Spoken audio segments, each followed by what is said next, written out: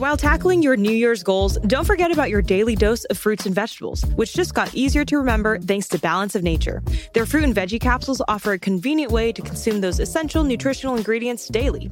So improve your diet and feel your best this year.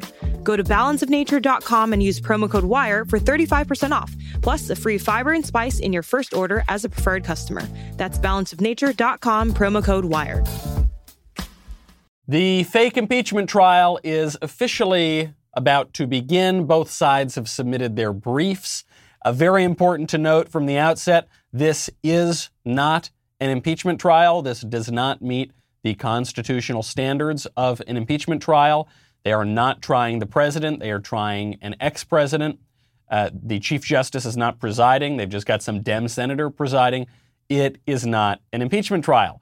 Nevertheless, they're going to pretend that it is. The House has submitted their arguments.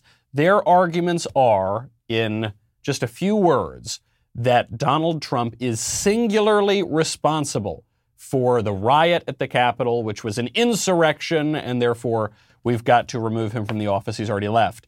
The Trump argument, and the Trump legal team has submitted their briefs, is that President Trump is no longer the president. He didn't incite an insurrection, and the whole thing is a farce. So they're going to be making this constitutional argument that none of this is legitimate whatsoever. That is a timid, I don't want to say a timid argument. It's a modest argument. It's a smaller argument. It's not making claims about voter fraud. It's not making claims about the Biden administration. So the question for all of us is, will this Trump impeachment trial, fake or real, be the greatest show on earth? Will it be Trumpian? Will it keep us all glued to our seats? Or will it fizzle out? I'm Michael Knowles. This is The Michael Knowles Show.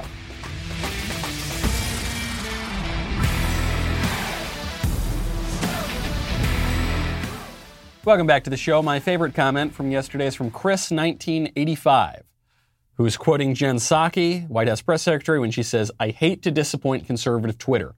What is conservative Twitter? Never heard of it. Well, actually, that's a great point, because there, obviously, they are referring to the conservatives on Twitter who get kicked off more and more each day and silenced and shadow banned and censored. Now, some people tried to create a separate conservative Twitter, but the left would not tolerate that. They want us to be tame.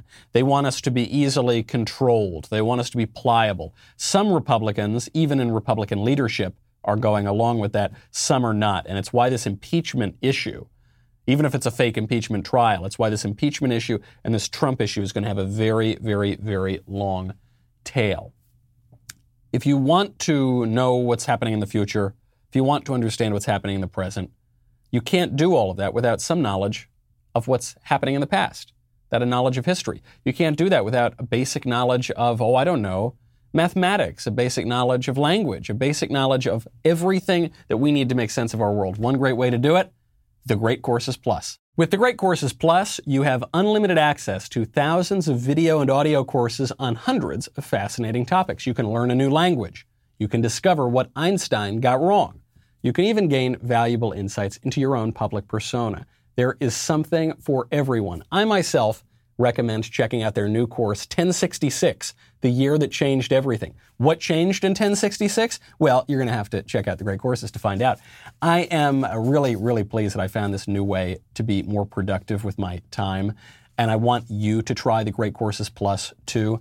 You can, one aspect of this that I think is really terrific, you can start by listening to it, right? You're listening to The Great Courses on your phone, then you continue watching on your TV, then you can watch it on your computer. It's just, you can move it around. It's really a really great way to spend any of that free time you've got. The Great Courses Plus will offer you a free month of unlimited access at this URL, thegreatcoursesplus.com/Knowles. That is a whole month to learn anything you want for free. Sign up now. That is thegreatcoursesplus.com/Knowles. I love The Great Courses Plus.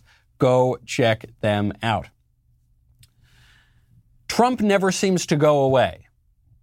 Trump, I'm glad. I miss Trump. I'm sort of glad we're going to get to see him on TV. The left has completely shut him up, deplatformed him, taken him out of life, but they can't let him all go all at once because they need him. For some reason, Trump represents something that will not go away. It represents, he represents this debate over the direction of the Republican Party and ultimately the direction of the country. Now, there is someone in House Republican leadership who voted to impeach Donald Trump. I know this seems completely insane that the Republican Party, which overwhelmingly supports Donald Trump still, majority of Republicans, according to recent polls, want him to be the nominee in 2024. Okay? As far as I can tell, unprecedented sort of support for this guy within his own party. Someone in the leadership of the Republican Party in the House would vote for his impeachment. Seems strange. That would be Liz Cheney. Now, Mitch McConnell, Senate Majority Leader, has come out and defended Liz Cheney. He says Liz Cheney is a leader with deep convictions and the courage to act on them. Okay. That's it? That's all you can muster? Barack Obama is a leader with deep convictions and the courage to act on them. He is a leader. Some people took issue with this when I pointed it out on the internet. Said, no, he's not a leader. He's a terrible person. Yep, terrible people can be leaders. World history is rife with examples of that. He is a leader. He was president of the United States. He won re-election. He changed the country. He was extraordinarily influential. He has deep convictions, and he had the courage to act on them. That in and of itself does not qualify somebody to be in Republican leadership. The question is, what are the convictions? The question is, where are you leading your followers? And the question regarding Liz Cheney right now is, do Republicans believe that this woman and her convictions and her leadership best represents their party? It's hard to imagine how. In a way, it's quite courageous that Liz Cheney just hated Trump so much, she felt so convicted about this issue of impeachment that she decided she had to vote to impeach the Republican president. I think it was a stupid vote. I do not think in any reasonable world he committed an impeachable offense. A second impeachable offense. Don't forget it was the second impeachment vote against Trump. But fine, Liz Cheney thinks that. That's fine. If she's going to take that courageous vote, she's got to deal with the consequences. Namely, she is not fit for Republican leadership. She does not represent the views of the Republican Party. She might represent the views of a certain type of leadership class. You see, George W. Bush came out and defended Liz Cheney. Mitch McConnell now defending Liz Cheney. Fine. I'm not saying kick her out of Congress. I'm not saying kick her out of the Republican Party. In a way, it's sort of admirable that she has that courage of her convictions. It's too bad because her reasoning was extremely flawed when she took that vote. But fine. Great. She's got that courage, got those convictions. Now you need to deal with the consequences of that. Preposterous. And presumably she's going to remain in leadership. I don't see a major revolt. The only congressman, the only prominent Republican who's really come out and said Liz Cheney doesn't belong in leadership is Matt Gaetz. But assuming that's not enough, assuming she stays in leadership, this is going to increase the divide between the GOP leadership class and the GOP base. Your courage matters and your leadership matters, but you need to have the right convictions. This is something we've talked about a lot on this show, how we've tricked ourselves for many years into thinking that all that mattered was the form of politics. The substance of the politics didn't matter. So we support free speech. We don't support saying anything in particular, but we just support free speech. We support religious liberty. We don't believe in anything ourselves, but we just support religious liberty. That's not enough. The left has form and substance in their politics, and it's really dangerous, but it's very effective. And we need to get a little bit more courage. I'll give you an example of one of the radicals in the Democratic Party, Raphael Warnock. This radical leftist, a socialist, who, when he was helping to run a church, invited Fidel Castro to go there, who said that you can't serve God in the U.S. military, who said many, many radical things in his life. Raphael Warnock just came out and said that we need to institute widespread unsolicited mail-in votes forever. This is essential to voting integrity. He pushed back against people who were trying to do the opposite. He said, this is shameful. We need to swiftly pass the For the People Act. Goodness gracious. In the whole scope of shameless legislation names, and a lot of them are pretty shameless, For the People Act, give me a break, to strengthen access to the ballot and prevent voter suppression from silencing our voices. And you can, if you want to actually interpret that into English, he wants to take away election integrity measures and make it easier for Democrat machines to steal elections. That's what this whole thing is about. We, Republicans, need to get serious about this and get tough, and it's going to require us to actually put our convictions on the table and come out and say we need to get rid of widespread mail-ins, make them illegal in places. We need to get rid of the drop boxes for the ballots, make those illegal. We need to take election season and get rid of all those extra days where you can vote and make it election day again. This is possibly an existential matter for our representative government. And I know a lot of Republicans are not going to want to do it because here's what they're going to say. They're going to say, Michael, if with all these things, all the mail-in and the drop box and, you start voting 18 months before Election Day, if that will encourage even one more person to vote, well, don't we have to do that? Because we have to increase the voting for everybody, people who are unwilling to get themselves out of bed and actually vote on Election Day. We need them to vote. No, we don't. We don't. And all of that is sort of a facade to cover up the purpose of these measures, which is actually to get rid of election integrity. We need to come out there and be able to say that. Now, the most persuasive argument for this, I think, is that every illegal vote that is cast disenfranchises a legal voter. So actually, the real voter suppression is getting rid of election integrity and promoting fraud. But I don't know that the persuasion is really the key here. Do you ever notice this with the left? The left has such radical plans. I mean, within the first week or 2 weeks in Joe Biden's administration, he obliterated girls' sports and the women's bathroom, right, through executive order. Not very popular stuff. But the left doesn't care because what the left lacks in persuasive power, they make up for, more than make up for, in the willingness to exercise the political power that they've given or that they've outright taken. And Republicans don't have that. We love persuading. We love talking about the free marketplace of ideas. We love think tanks. We love debates. We love all that sort of stuff. I'm persuading right now, right? This is one of the few areas that conservatives have any sort of leverage in, is in certain small segments of alternative media. But what about the elected guys? What about the guys working in the government? Why can't they do their job? Namely, the exercise of the political power that they've been given. Because we can persuade and persuade and persuade until we're blue in the face. If we're not willing to actually exercise political power, that will all be for naught.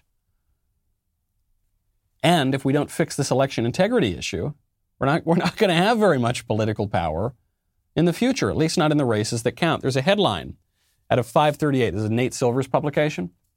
It's called, "Where Did All the Bellwether Counties Go?" Here, Ryan Matsumoto, who is the author, is examining how all those bellwether counties that have predicted the presidential elections for decades, the vast majority of them somehow got it wrong in 2020. Isn't that a little strange? What does that say about the 2020 election? Well, we'll get to exactly what it does say, because the answer doesn't have to be conspiratorial. It's right in front of our faces. This is a time of great instability. And it's instability in politics, it's instability in the stock market we've seen. It's a great time to look into investing in precious metals. Here's something new. You know that the price of gold has been skyrocketing lately. Well, there is a new way to buy gold through a company called Acre. Acre lets you subscribe to gold bars for as little as $30 a month. You pay each month. Once your gold stash reaches the price of their gold bars, they will discreetly ship Acre gold to your house. Great way to invest in gold when you think, bar of gold costs a ton of money, and I don't have a ton of money lying around. Well, now you can invest in that kind of physical gold in a way that will work for you. Also, you know how there's a nationwide shortage of ammo right now? Well, Acre is crafting, I kid you not, a solid gold 24 karat 9mm bullet. You cannot find anything like these on the internet. They're only making 1,000 of these, so they're going fast. These are the first products coming out of Acre's new special products division. To be clear, these are not shootable bullets. I don't know why you'd want to shoot a solid gold bullet out unless you're trying to kill a werewolf or something. But I would just keep it. It's a nice investment. It looks really cool. Visit getacregold.com/Michael and start investing in physical gold today. Make sure you go to this URL because Acre is giving away a gold bar. To qualify for the giveaway, just tweet or post why you should be the recipient. Mention @get_Acre. That is getacregold.com/Michael. Thank you, Acre Gold, for supporting the show. You know, I've mentioned that I have enjoyed keeping a portion of my portfolio in precious metals. A lot of conservatives enjoy that. Now more than ever, I think it's a pretty appealing option. Go check out Acre Gold. So 538 wants to know, where did all the bellwether counties go? From 1980 to 2016, 19 counties voted for the winner of the presidential election every single time.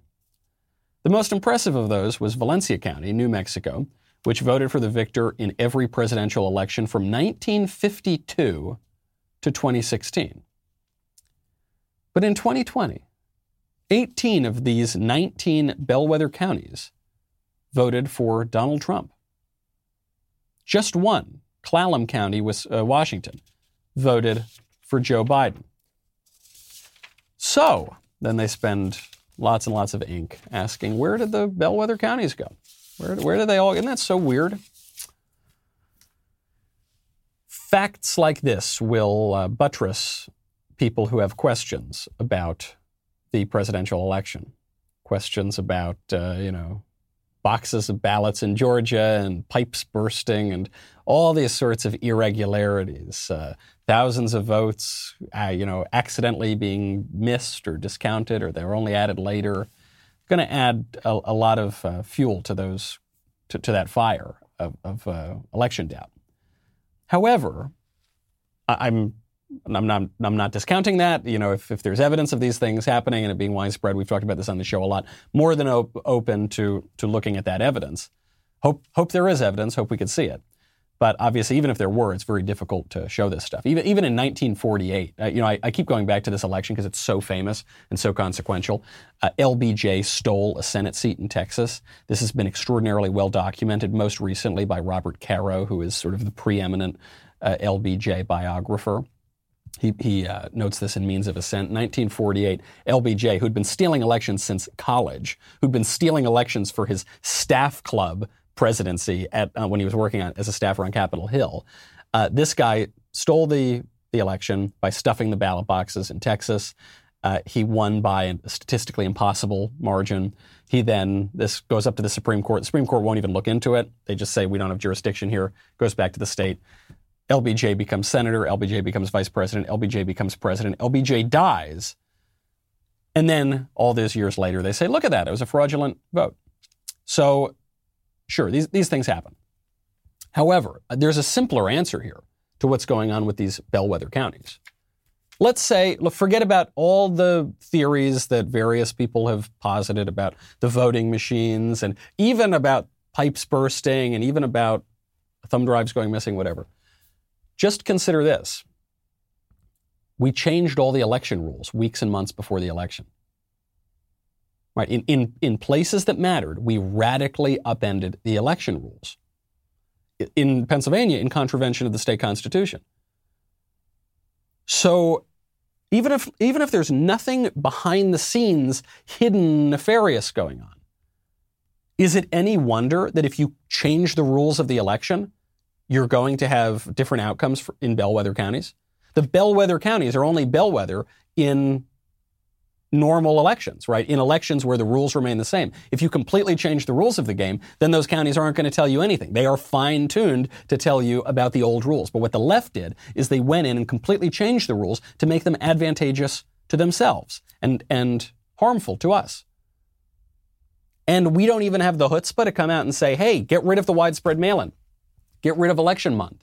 Get rid of all that. You guys are cheaters.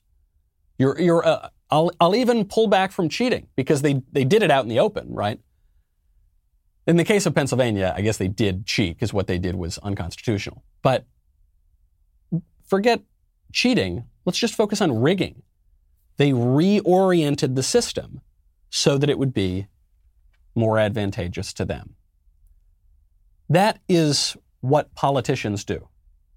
In a way, you have to admire it, just like you have to admire the people who have leadership and convictions and courage who are on the other side. It's very bad for the country, but you say, well, at least you're exercising political power. What are our guys doing?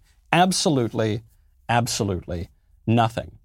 And for the handful of people who come out and say, guys, this is wrong, we need to look into this, I'm going to object to some of these votes. I'm talking about guys like Ted Cruz, Josh Hawley, other people. What does the left say? The left comes out, tries to ruin their careers. AOC, I kid you not, came out. She's been calling Ted Cruz and Josh Hawley murderers because she came out early on and said that nearly half the members of Congress were killed in the riot at the Capitol. Of course, no member of Congress was even injured, but they were almost half of us were killed. And then she said, yeah, Ted Cruz is trying to murder me. And now she's saying that guys like Cruz and Hawley are tantamount to rapists. I'm a survivor of sexual assault. And I haven't told many people that in my life. When I see a party who cheered on violence that killed 5, maybe now 6 people, a second Capitol Police officer took their life in the aftermath of the attack this past week. These people are just trying to tell us it's not a big deal. And they're trying to say, you're making too big a deal over it. Or, my favorite, this past week, Ted Cruz and now Representatives Chip Roy and, oh, by the way, some of the other representatives who actually encouraged people to threaten members of Congress or tweeted out the location of the speaker are now telling me to apologize for saying and speaking truth to what happened. These are the tactics of abusers. Or rather, these are the tactics that abusers use. I don't know why she makes that distinction because it means the same thing. So she's saying Ted Cruz, because he followed a constitutional process and voiced his objections to some of the irregularities on the record, he's a murderer. He tried to murder me. And when Cruz and Hawley and some of these other guys came out and said, apologize to us. You can't call us murderers. That's so wrong. She says, oh, yeah, you're rapists, too. She says, I was sexually assaulted. I've never told anybody this, but I was sexually assaulted, and you are just like rapists. So I guess the breaking news here is that AOC says she was sexually assaulted. The question you have to ask is that true? Maybe it was true. I don't know. If people make that kind of a claim, it's a claim you want to take seriously. The trouble with AOC is that she's a pathological liar. She's lied brazenly about not just public policy in a way that even PolitiFact has given, PolitiFact is a left-wing outlet. Even they have given her some difficult ratings because she's just lied about, defense spending or immigration enforcement. She's lied about the apocalypse, saying the world's going to end in 12 years. But even more to the point here, she's lied about core aspects of her biography that very few people pointed out. I was one of the few people that was able to point this out because I grew up in the town next to AOC at exactly the same time. So AOC, when she was campaigning, pretended that she was raised in the Bronx. She was not. When she was very, very little, she lived in the Bronx, but then she grew up in one of the wealthiest counties in the country. I know this because I lived in the town right next door, and she lived in the town that was wealthier than my town. And she went to very, very good schools. And then for college, she went to a very expensive private school. So she was portraying herself as Jenny from the block. She got called out for it. And she's never given a good answer on that. So is this story that she's telling true or not? It could be, but it's just, you can't take it as gospel truth when somebody has a proven track record of lying, even about fundamental aspects of her biography. The other reason that we have to be skeptical here is because she's being so flippant. She's being so glib about what I think is a serious issue. Right? Rape is a pretty serious issue, guys. It's about as serious as they get. And she is using this, something we've never heard about before. She's using it as just a cudgel to attack Chip Roy and Ted Cruz. She's saying, you guys are like rapists. That's not the language of somebody who takes that issue seriously. So she won't take it seriously. I will take it seriously. She'll trot it out for a cheap political shot. I want to take it much more seriously, I think, than the left does, because There is right now a group of women who are accusing Marilyn Manson, this pretty famous rock star from the 90s, and I guess he's still pretty famous. They're accusing him of abuse. And this term sexual assault, which has only been popularized in recent decades, so it's broader than the term rape, but it does raise big questions about our sort of sexual environment, about our legal regime on this question, and on where exactly the problems really begin. Because the left has all the wrong answers on this. But I think if we pursue the issue a little bit, you'll see where the seeds of this kind of culture were planted. Because in a way, I can't believe I'm saying this, in a way the left has a point. They just don't have the point they think that they have. We'll get to that in 1 second. If you want to check out misinformation, if you want to check out people telling lies, you need to look no further than the current occupants of the White House. And yet, ironically, the White House is saying they're going to crack down on misinformation. You can hear about this on Ben's show. He will break it down point by point. Earlier this month, we released our first film, Run, Hide, Fight. This was exclusively for Daily Wire members. You can now catch it over at dailywire.com on our mobile app, on our streaming app at Apple TV, Roku. If you're not a Daily Wire member yet, if you use promo code RHF to get 25% off, you can join. You can watch the whole movie. It's got like a 0% critic score, but it's got like a 93% audience score. Go to RHF for 25% off. We'll be right back with a lot more.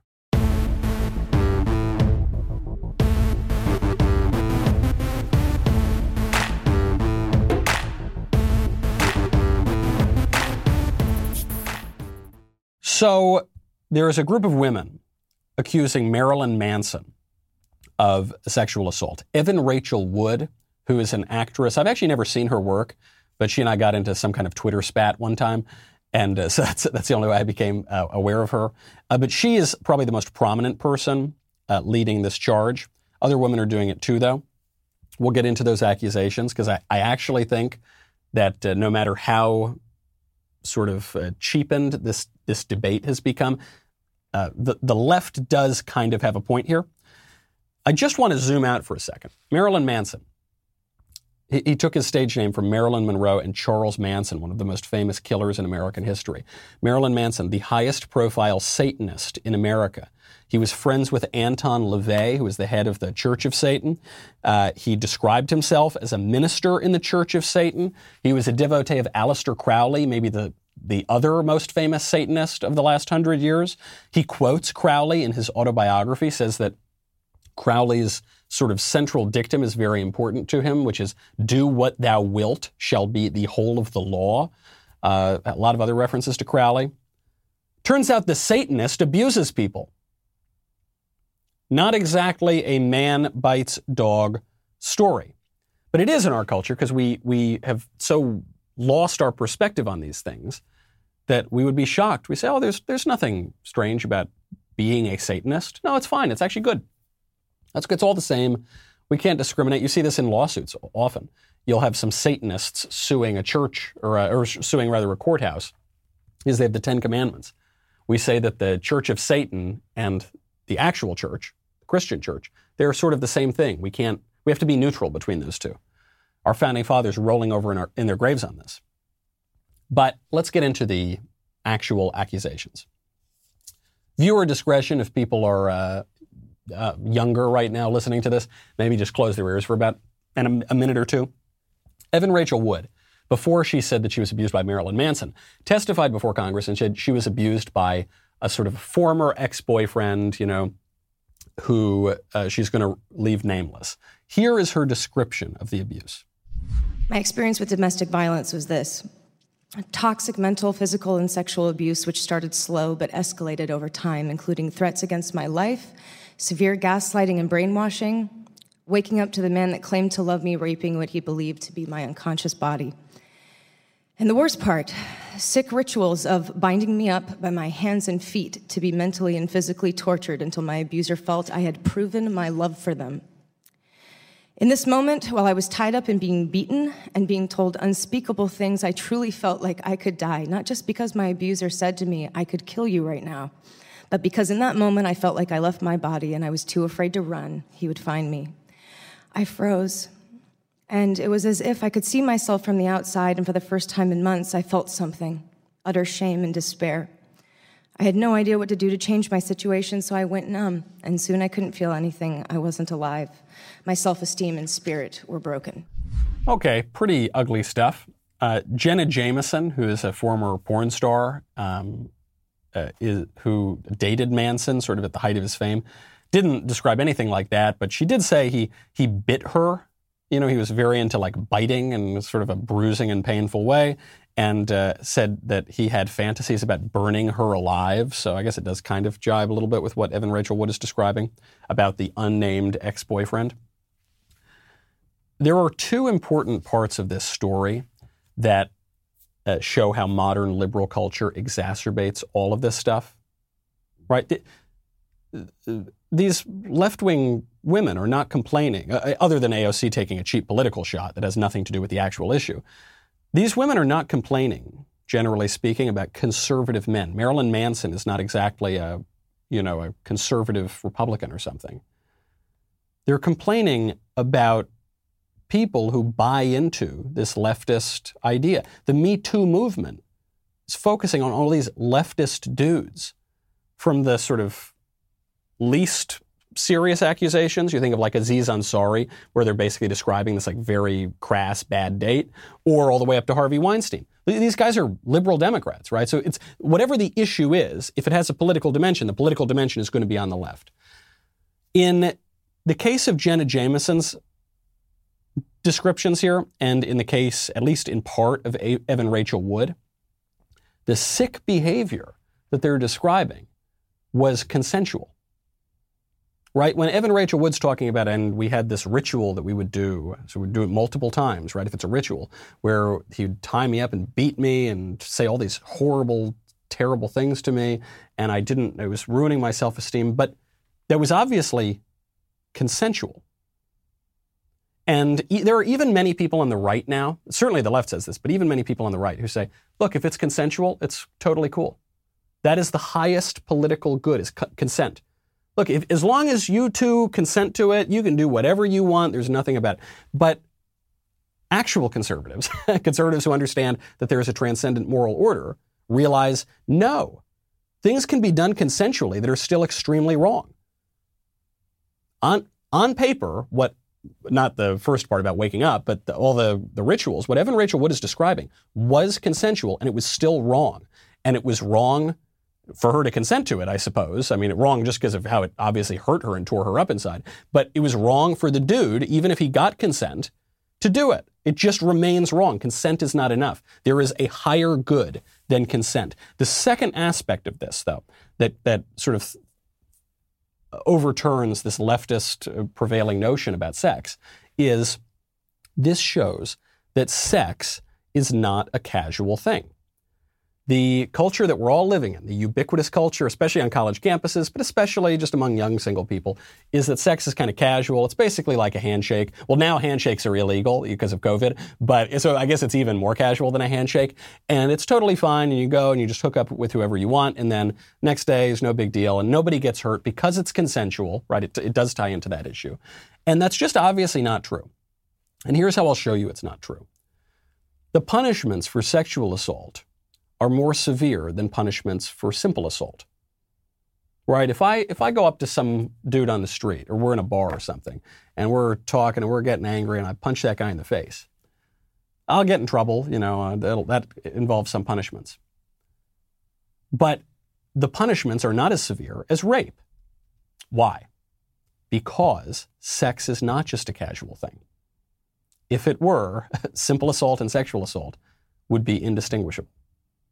But sex is a very serious thing. It's very significant. And it's not even purely a physical phenomenon. It has a spiritual component too.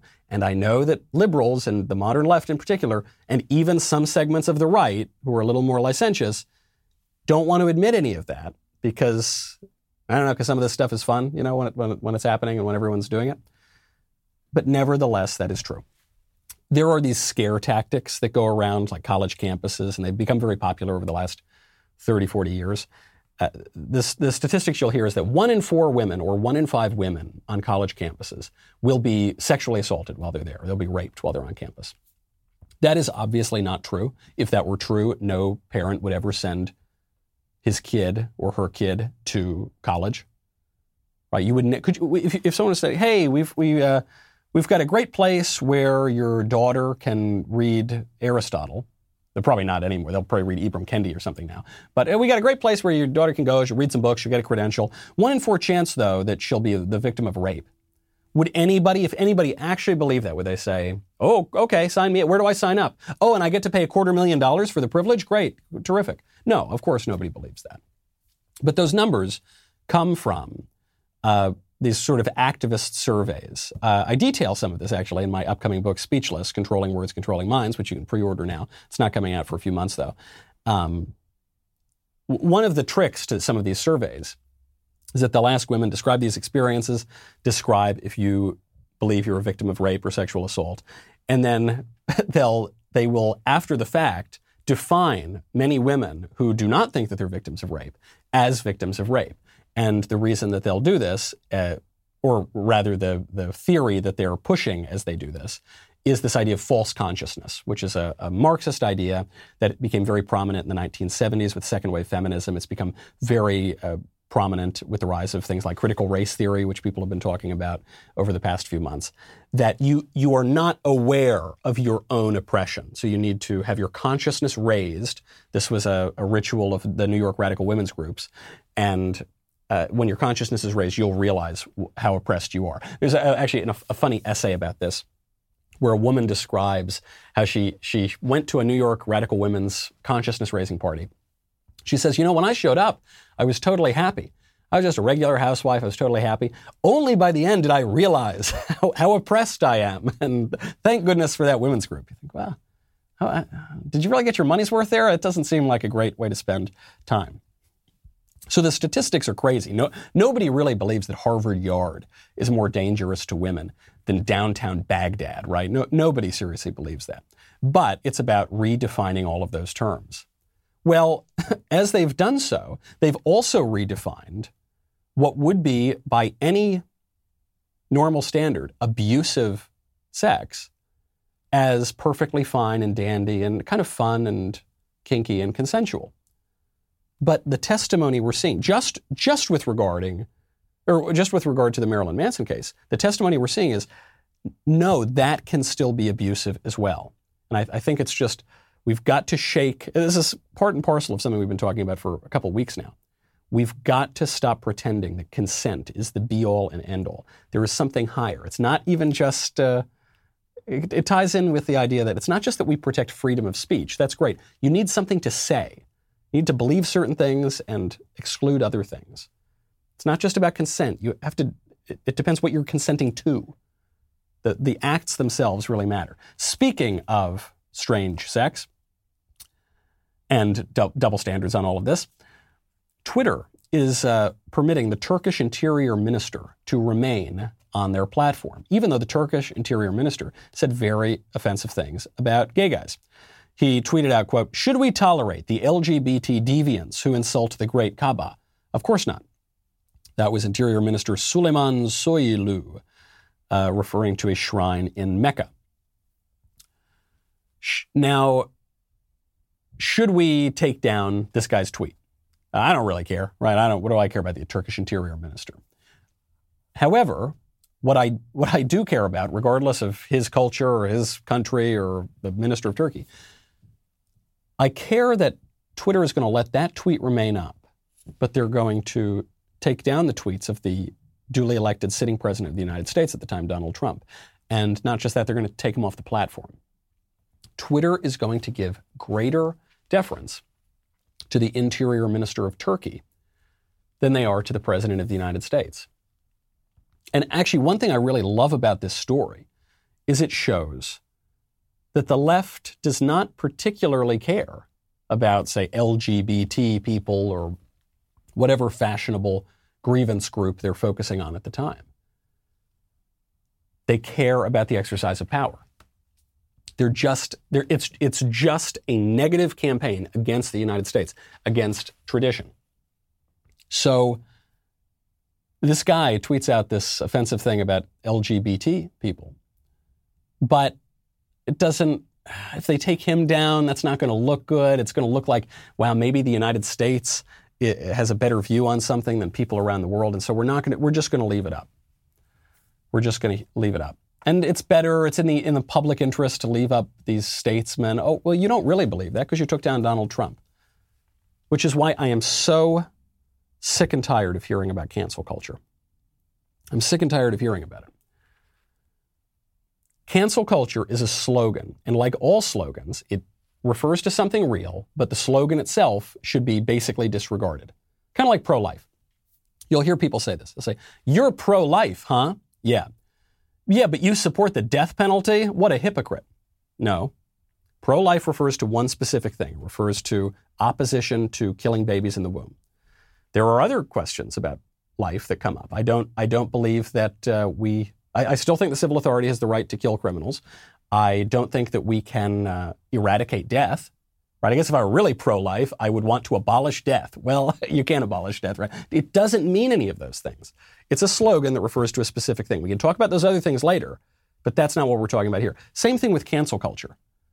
Cancel culture refers to a specific phenomenon of leftist censorship and ostracism of anyone who contradicts politically correct orthodoxy. Have conservatives censored liberals before? Yes. McCarthyism is a great example.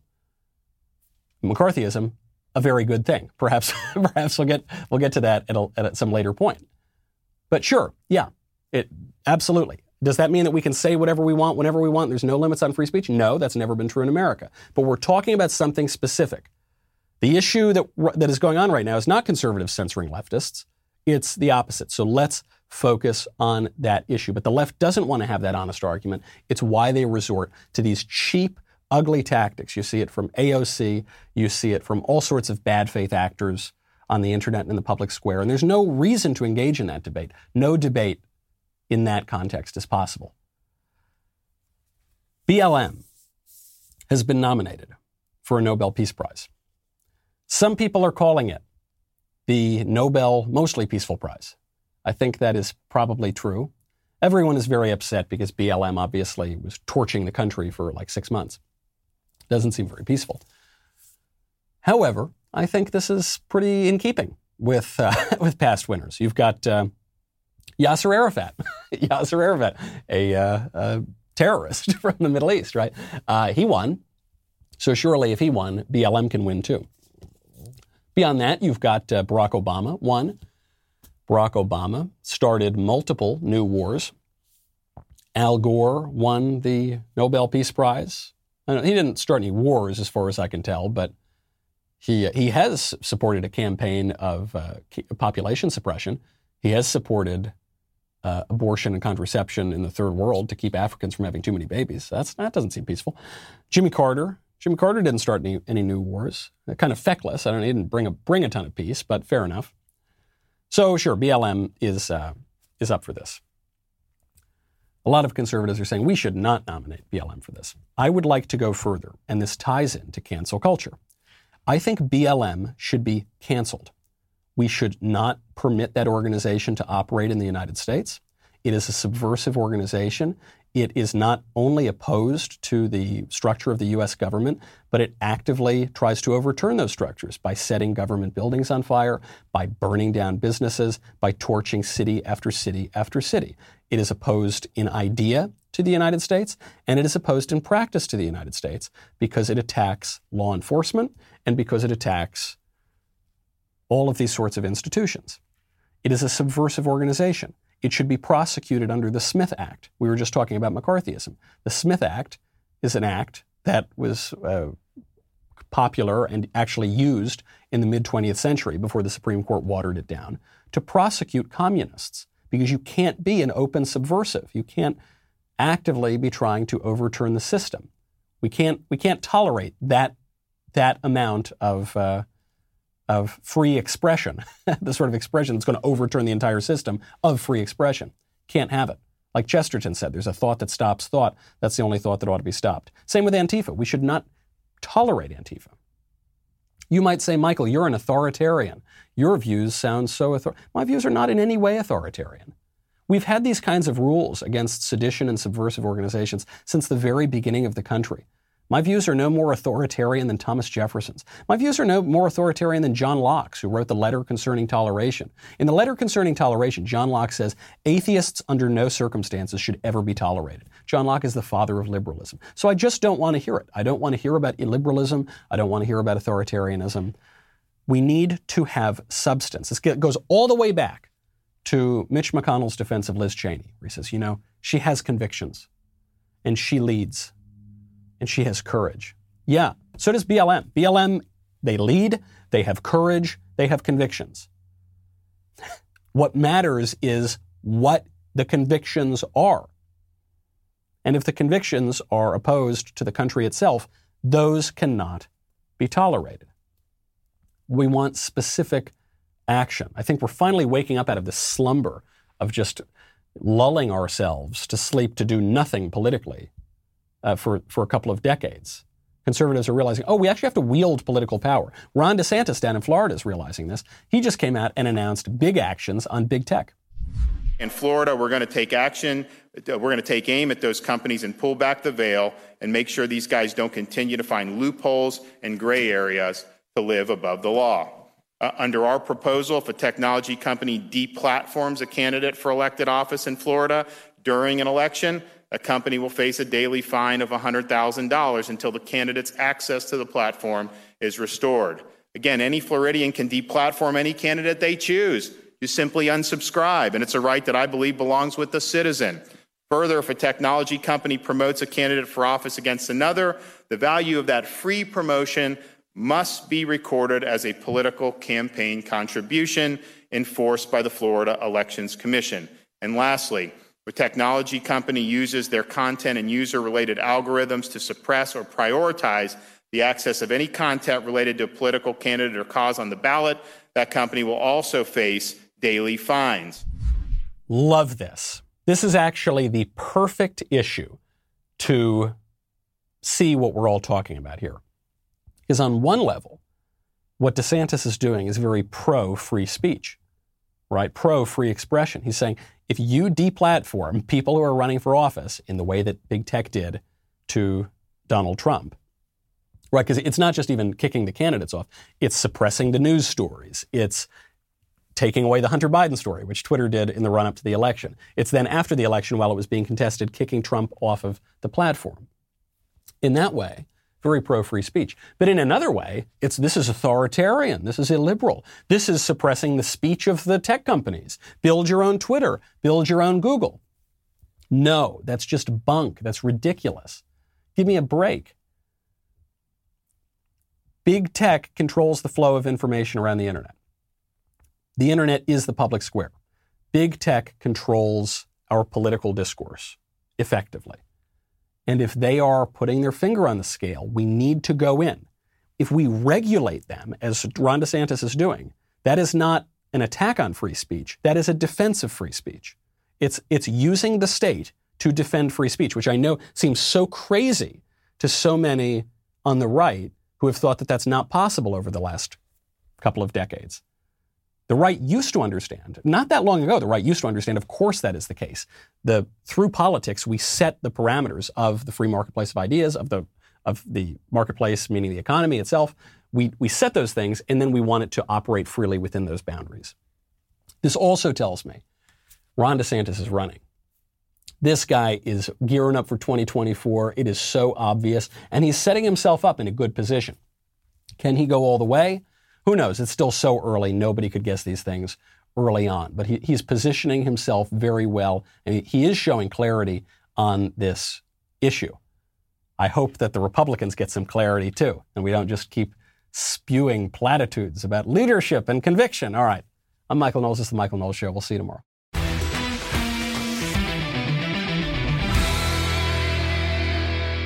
If you enjoyed this episode, don't forget to subscribe. And if you want to help spread the word, please give us a 5-star review and tell your friends to subscribe. We're available on Apple Podcasts, Spotify, and wherever else you listen to podcasts. Also, be sure to check out the other Daily Wire podcasts, including The Ben Shapiro Show, The Andrew Klavan Show, and The Matt Walsh Show. The Michael Knowles Show is produced by Ben Davies. Executive producer, Jeremy Boring. Our technical director is Austin Stevens. Supervising producers, Mathis Glover and Robert Sterling. Production manager, Pavel Vidovsky. Editor and associate producer, Danny D'Amico. Audio mixer, Mike Coromina. Hair and makeup by Nika Geneva. And production coordinator, McKenna Waters. The Michael Knowles Show is a Daily Wire production. Copyright Daily Wire 2021. The White House calls for big tech companies to censor so-called hate speech. Governor Ron DeSantis takes steps to rein in big tech. And a Maryland school district tries to instill anti-racism in preschoolers. All of that and much more today on The Matt Walsh Show.